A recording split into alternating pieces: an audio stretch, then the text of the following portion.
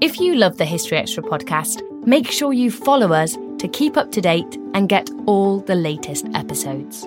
Thanks for your support, and I do hope you enjoy this episode. This episode is brought to you by Indeed. We're driven by the search for better, but when it comes to hiring, the best way to search for a candidate isn't to search at all. Don't search, match with Indeed. Use Indeed for scheduling, screening, and messaging so you can connect with candidates faster. And listeners of this show will get a $75 sponsored job credit to get your jobs more visibility at Indeed.com/historyextra. Just go to Indeed.com/historyextra right now and support our show by saying you heard about Indeed on this podcast. Terms and conditions apply. Need to hire? You need Indeed. Hey, it's Ryan Reynolds, and I'm here with Keith, co-star of my upcoming film, If, only in theaters May 17th. Do you want to tell people the big news? All right, I'll do it. Sign up now and you'll get unlimited for $15 a month and 6 months of Paramount Plus Essential Plan on us. MintMobile.com/switch. Upfront payment of $45 equivalent to $15 per month. Unlimited over 40 gigabytes per month. Face lower speeds. Videos at 480p. Active Mint customers by 531.24 get 6 months of Paramount Plus Essential Plan. Auto renews after 6 months. Offer ends May 31st, 2024. Separate Paramount Plus registration required. Terms and conditions apply if rated PG. Take something iconic like the all-electric 2024 Fiat 500e. Add something electrica. Bring the swagger.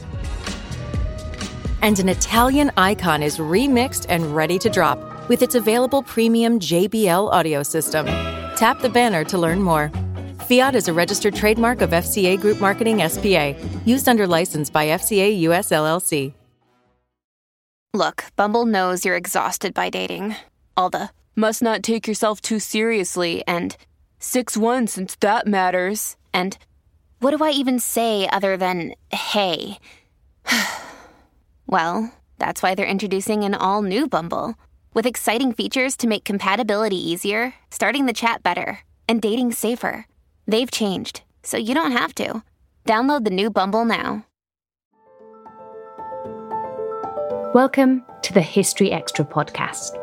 Fascinating historical conversations from BBC History Magazine and BBC History Revealed.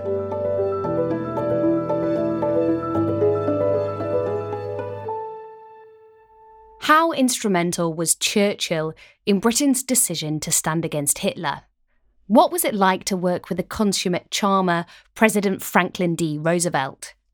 And why did Stalin feel betrayed by his Western allies?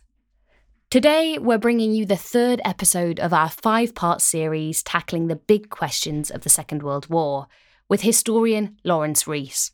In this episode, Lawrence joins Rachel Dinning to discuss the role of the Big Three in deciding the course of the conflict. So in this episode, we're going to be looking at the big three, so Churchill, Roosevelt and Stalin. Let's start with Churchill. He's very iconic for us here in the UK. How can we best understand his war? He becomes Prime Minister on the 10th of May, 1940. In some ways, it's extraordinary he became Prime Minister because he becomes Prime Minister after a kind of terrible problems the British had in their invasion of Norway. And what happens is essentially this is a rather humiliating episode because it certainly doesn't work out as planned. And we end up having to evacuate.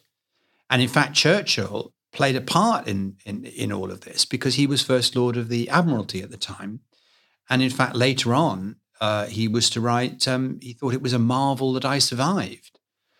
So it's curious, isn't it? How on earth does this person who's played a part in these military problems that were going to lead to the fall of Chamberlain, the Prime Minister, how does he become Prime Minister? And the answer is, well, first of all, and I think primarily because he had shown himself to be absolutely steadfast in his view of the threat that Hitler was going to pose. And he'd been doing that at some personal risk to his own reputation. He'd been doing that for many years. And Chamberlain was tainted in some ways by being the person who in 1938 at the conference had come back and essentially said, we can do a deal with Hitler, which of course proved to be absolutely the wrong judgment. In the very short term, you think, well, it's curious Churchill got the job, but actually you have to understand the long tail of it, the long-termness of it, to understand why that happened.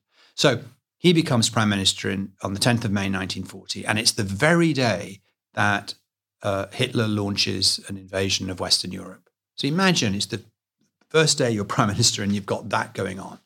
And within 5 days, the prime minister of France is ringing you up and saying, we've lost, we're defeated. And it's very hard to convey today the shock and horror of that.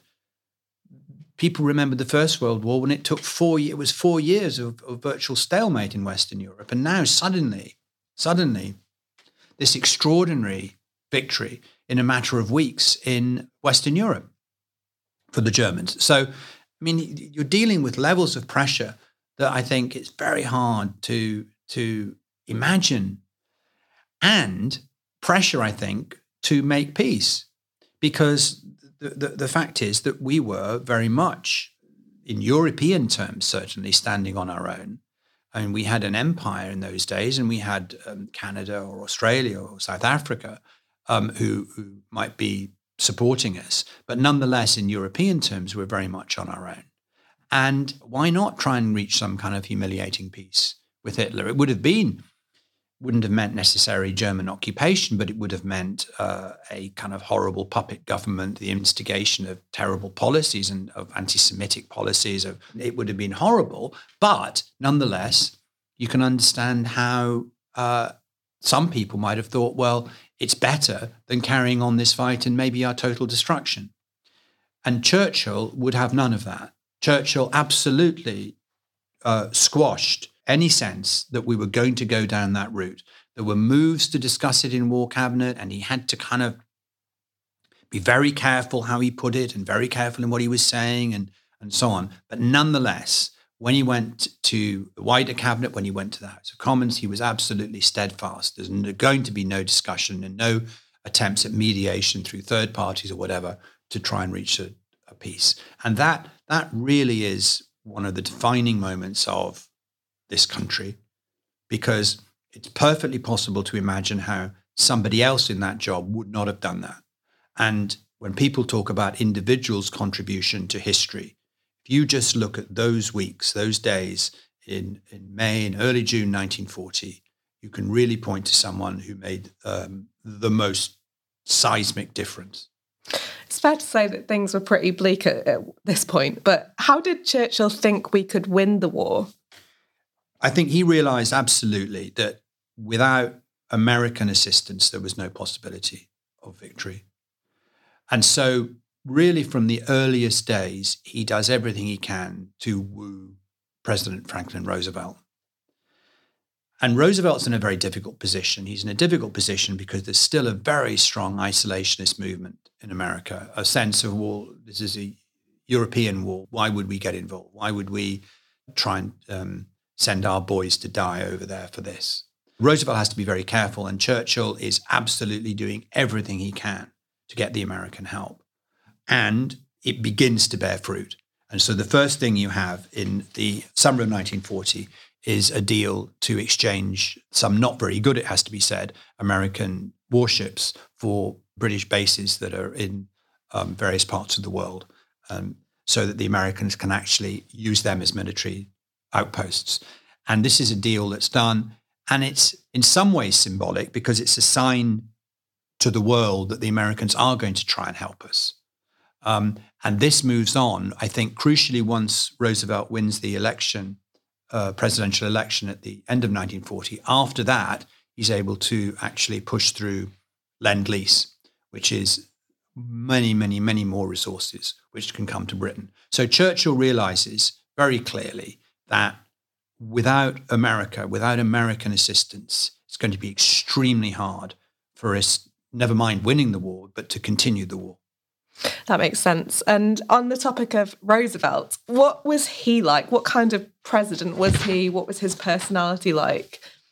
Well, I've been lucky in my career in that I've met people who worked with Churchill, I've met people who worked with Stalin, and I've met people who worked with Roosevelt.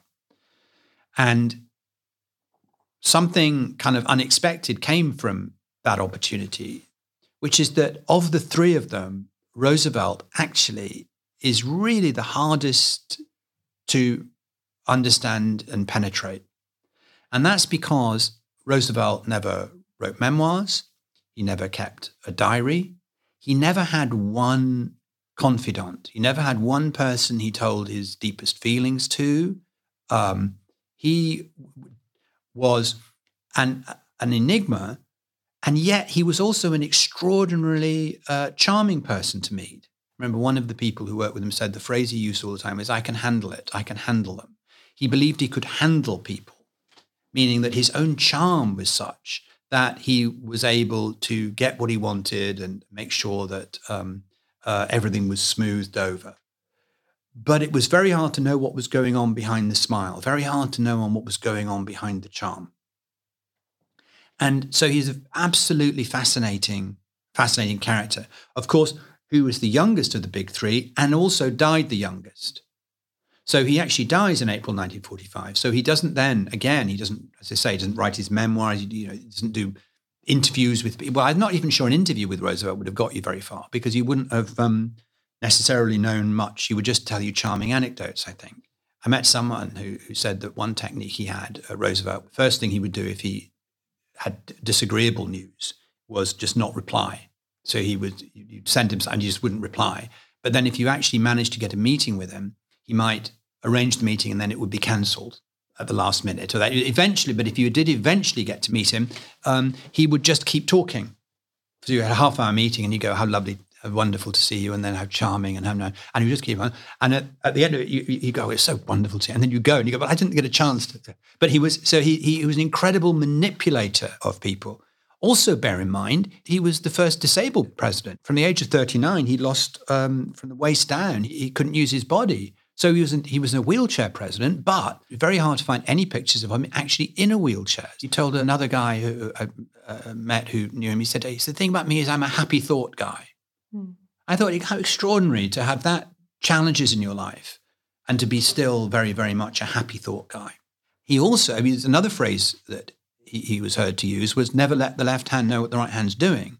So what he would do was he would employ special envoys to Britain, a man called Harry Hopkins, to the Soviet Union, a man called Joseph Davis. And these people would be sent with messages and to give information back to Roosevelt without any official position, really, much to the annoyance in many cases of the American diplomats who were in these places, because that's their job. But he had these people who would report back. He would send questions through one agency and have it come back through another, so that only he was the repository of everything that was going on. In many ways, the image that he's projected, even through history, which is of this sort of genial, there's so much more going on with that individual.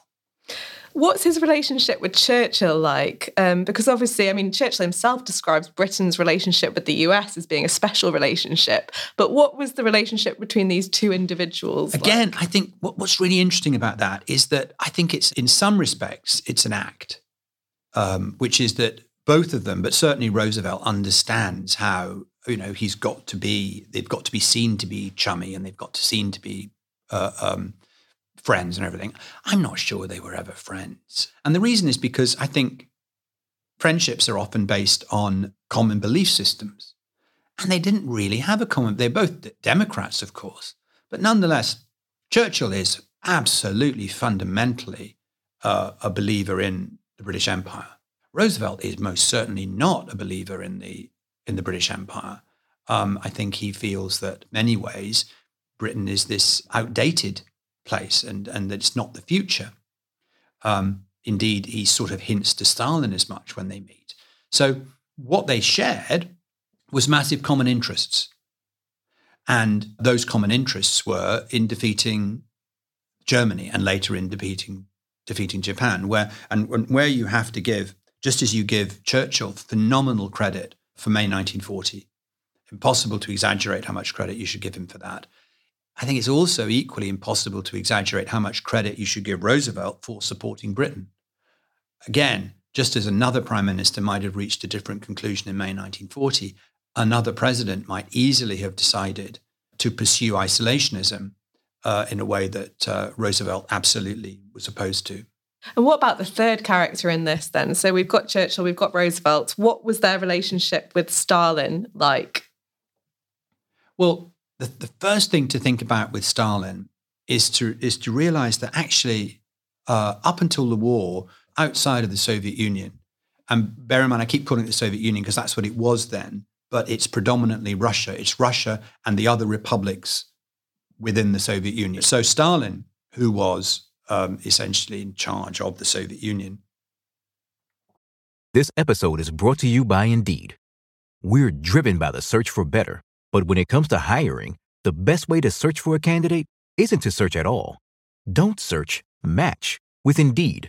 Use Indeed for scheduling, screening, and messaging so you can connect with candidates faster. And listeners of this show will get a $75 sponsored job credit to get your jobs more visibility at Indeed.com/History Extra. Just go to Indeed.com/History Extra right now and support our show by saying you heard about Indeed on this podcast. Terms and conditions apply. Need to hire? You need Indeed. We don't always realize just how much our negative thoughts and experiences stick with us and weigh us down. You may find your brain constantly running through a highlight reel of bad moments. That comment your friend made last week that hurt your feelings. That frustrating thing your mum does. Or that silly thing you said in a meeting. Maybe it's time to get it all off your chest. Whether it's a tiny annoyance or something much bigger, talking about it can give you some relief and lead you to a potential solution. That's where therapy comes in. It's a safe space to share whatever's weighing you down and learn to process it, so your internal highlight reel can focus on the good stuff. And BetterHelp offers affordable online therapy on a schedule that works for you. Connect with a licensed therapist by text, phone, or video call. Start the process in minutes and switch therapists anytime. Let it out with BetterHelp. Visit betterhelp.com/historyextra today to get 10% off your first month. That's BetterHelp, HELP.com/historyextra. He was very little known in the West. So all this is coming as new. No one had met him. Prior to Churchill's first meeting with him in the summer of 1942, Stalin didn't travel outside of the Soviet Union. He was very, very much an unknown character. The atrocities were known, although in many cases disputed, because you've got to remember that many people back then were also outside of the Soviet Union, were communist-leaning, or even actual card-carrying communists who tended to downplay the atrocities that had gone on in the 1930s, the show trials and so on. But there was a whole movement also to publicize what was happening. So it was very much this sort of, revolutionary, hidden place. And what happens is that people are surprised. Anthony Eden visits Stalin, who was foreign minister. He visits Stalin in December 1941.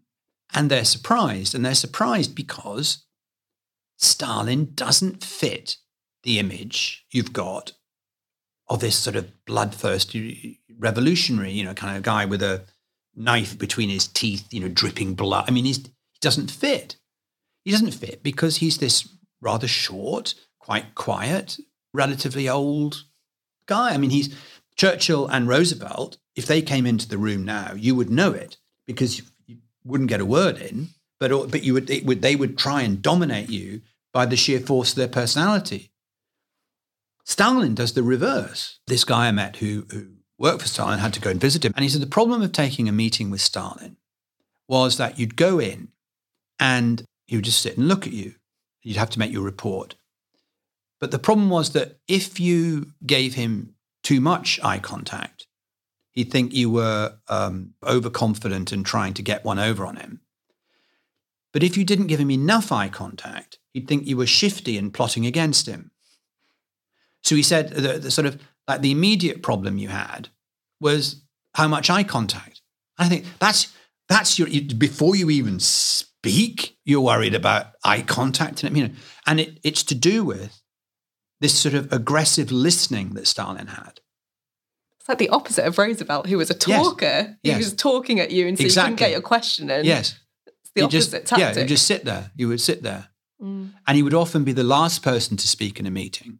And then the last person who speaks in the meeting is the power person in the meeting. Fundamentally, he was a bureaucrat but a murderous bureaucrat. And that's why. So what becomes really fascinating to me is that you find that people who are not politicians in these entourages, well, first of all, you get Anthony Eden, who later on says, I think I paraphrase what he says, but he wrote how if he had to send one person in to a meeting to try and get what he wanted, it would be Stalin.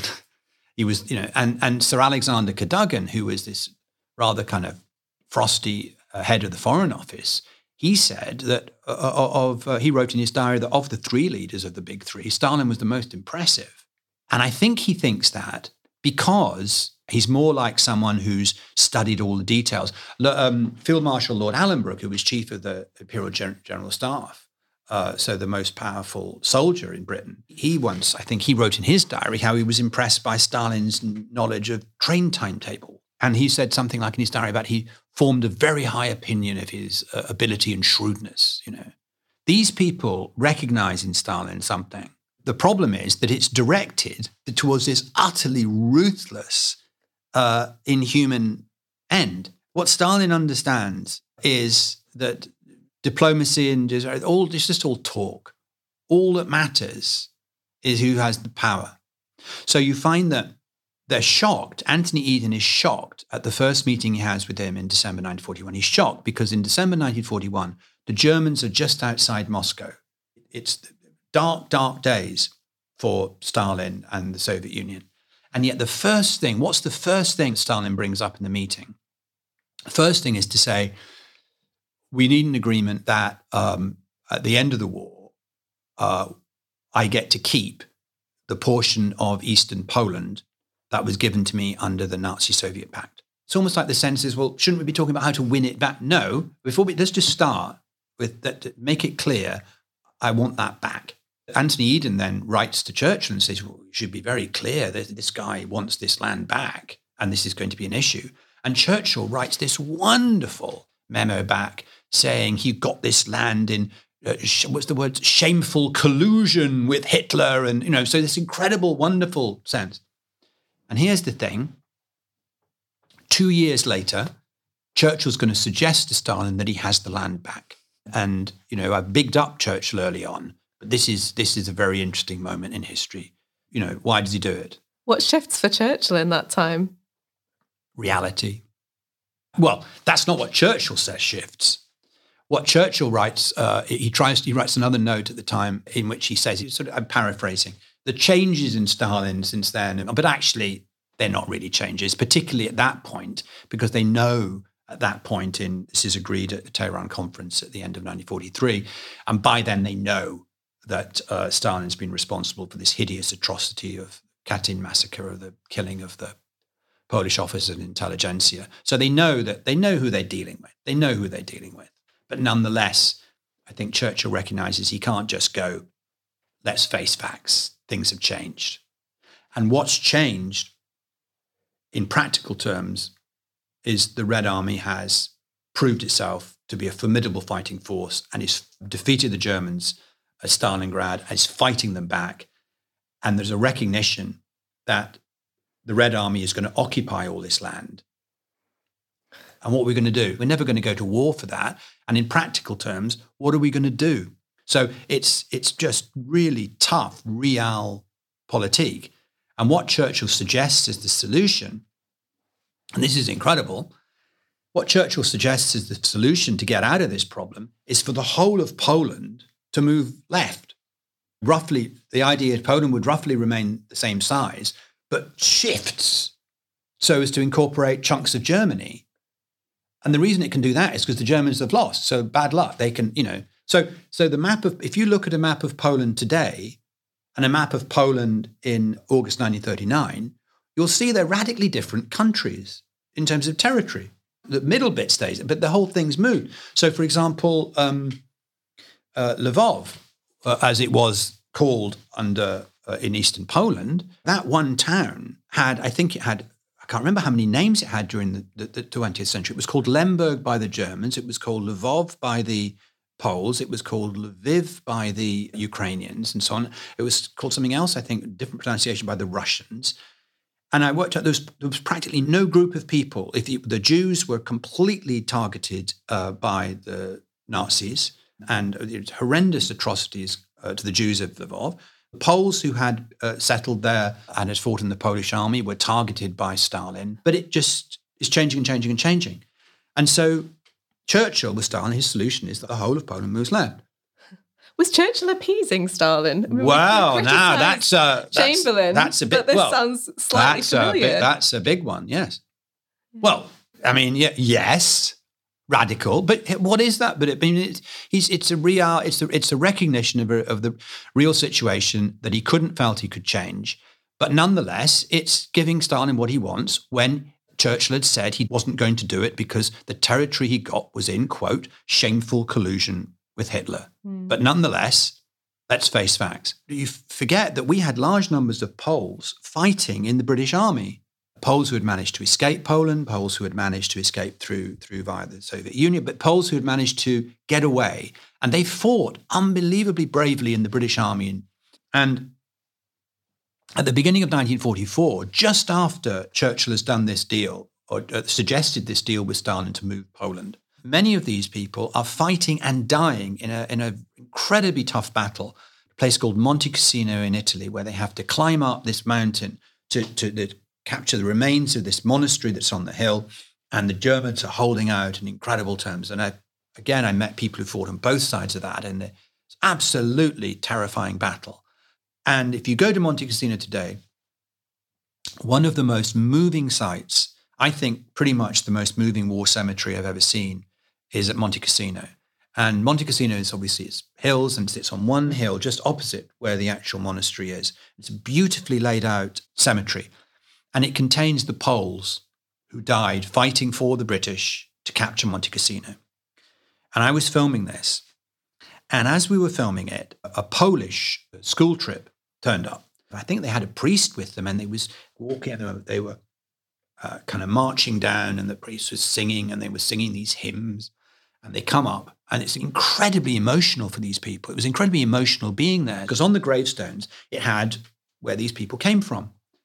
And an awful lot of them came from eastern Poland, the bit that Churchill is going to give away. And one of the biggest towns in that area was Lvov. Lviv, as it's called today, but then called Lvov. On the gravestones, it had where they were born. So on these gravestones, there's a lot of Polish names, these young men killed, and Lvov. And these two sixth form students were there and saying, this is a Polish cemetery, right? Yeah, and they go, okay.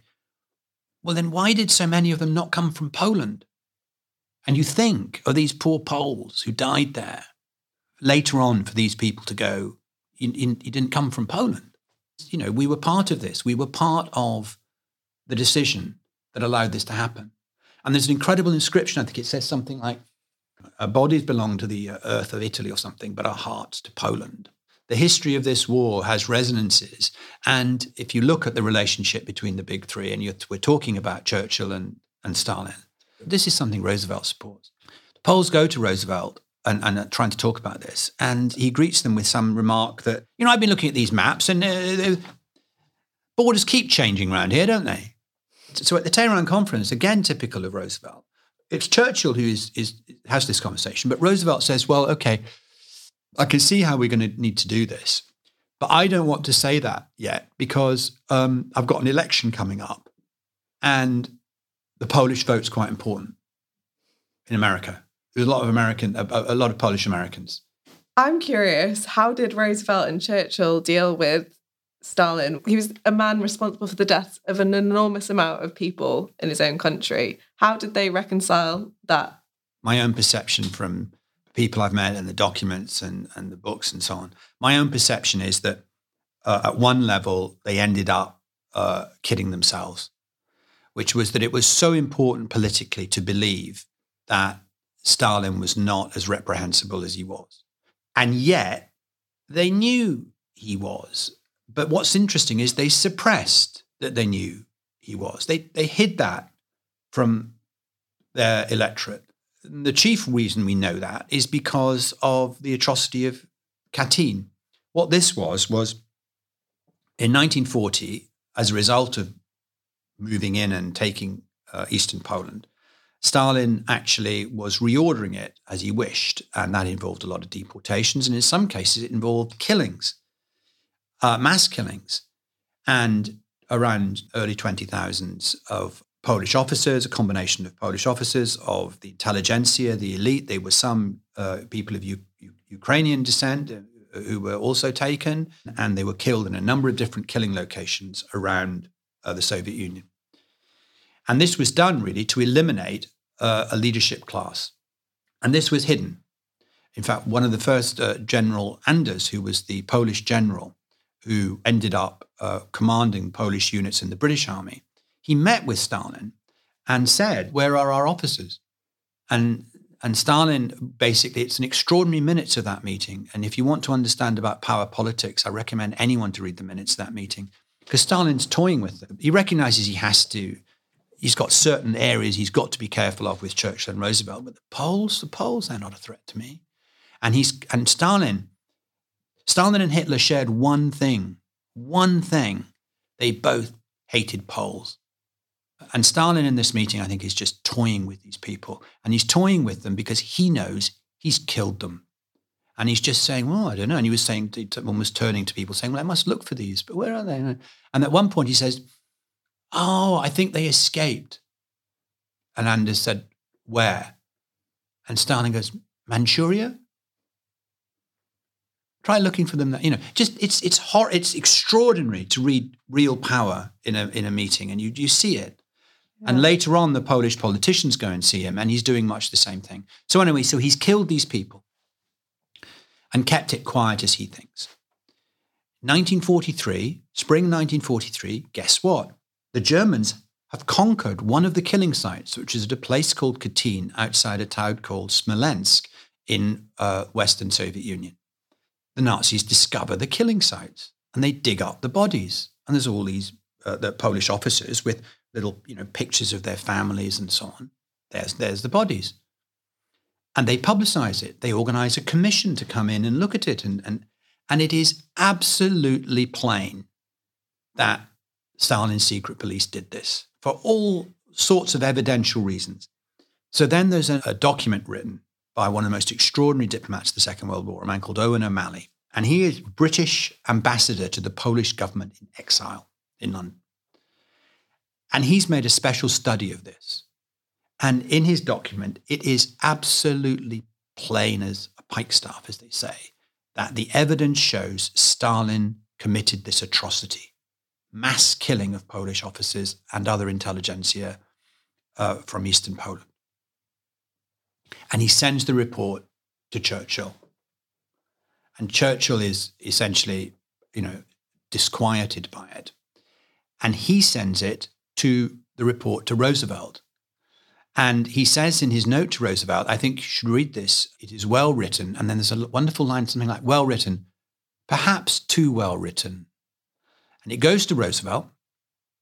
And what does Roosevelt do? Roosevelt ignores it. There's no record of any comment he ever makes.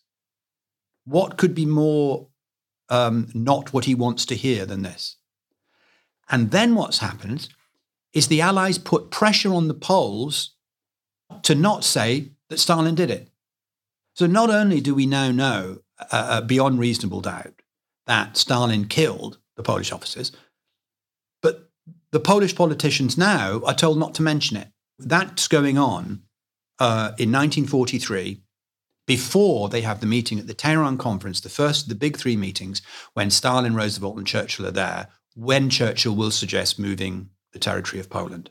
Sure. So it was, as you mentioned, it was sort of ignore what was happening, ignore and deny atrocity. Yes. And then the big three obviously met at a number of famous conferences. You've mentioned Tehran already. There's also Yalta. What was their relationship like at these conferences? How did they interact with one another? That kind of thing.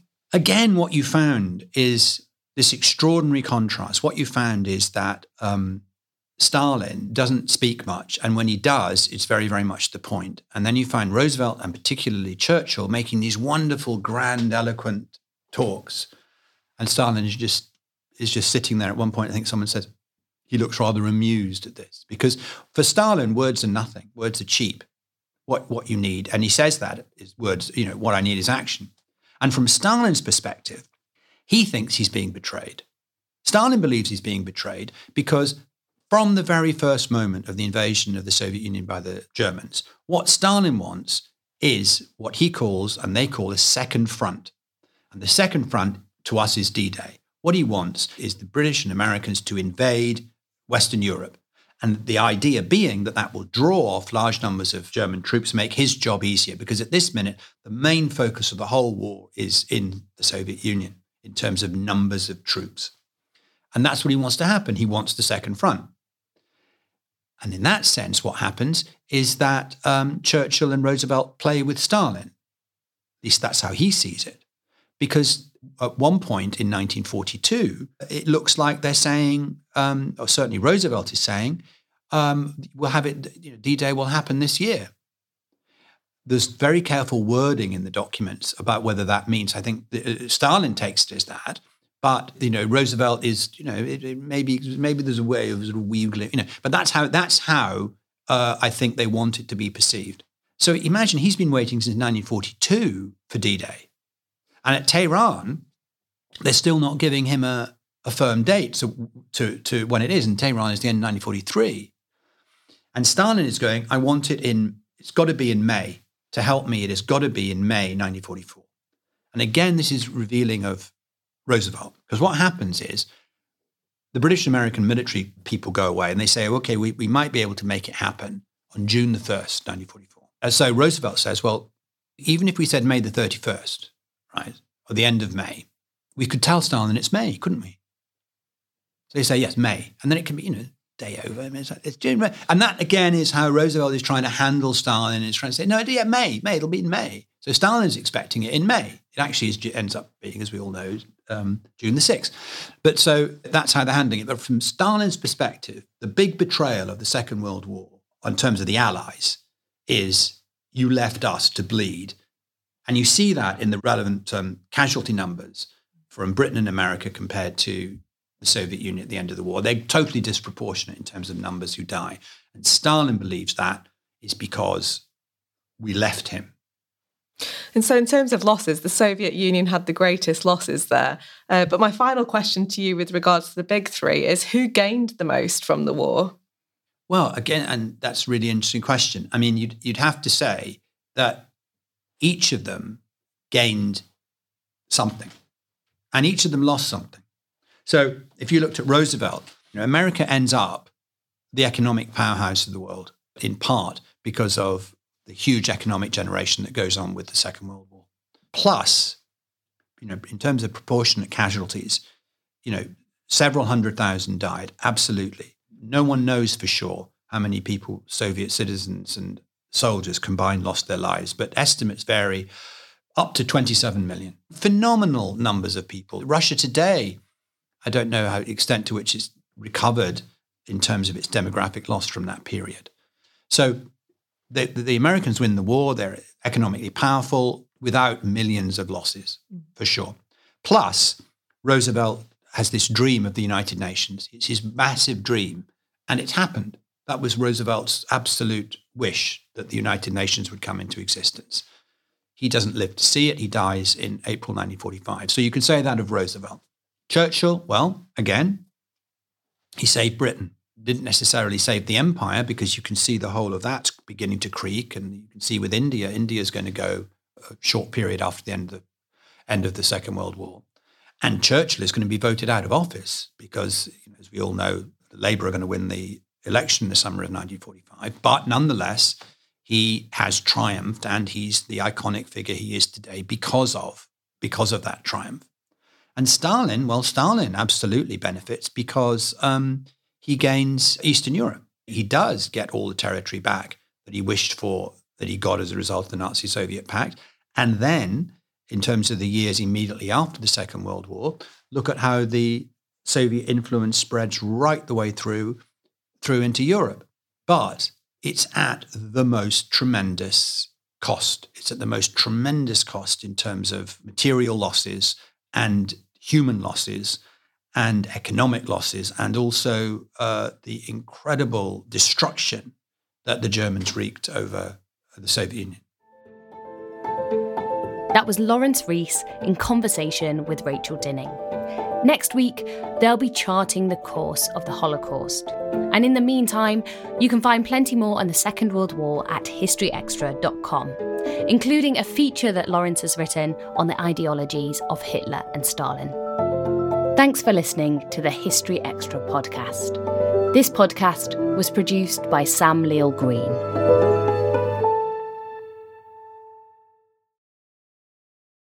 A collision between a Chinese jet and an American spy plane.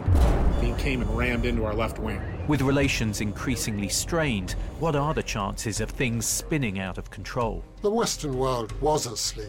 I'm Gordon Carrera. I'll be exploring the friction in this most important of relationships and asking, has the West taken its eye off the ball? You cannot ignore China. From BBC Radio 4, this is Shadow War, China and the West. Listen wherever you get your podcasts.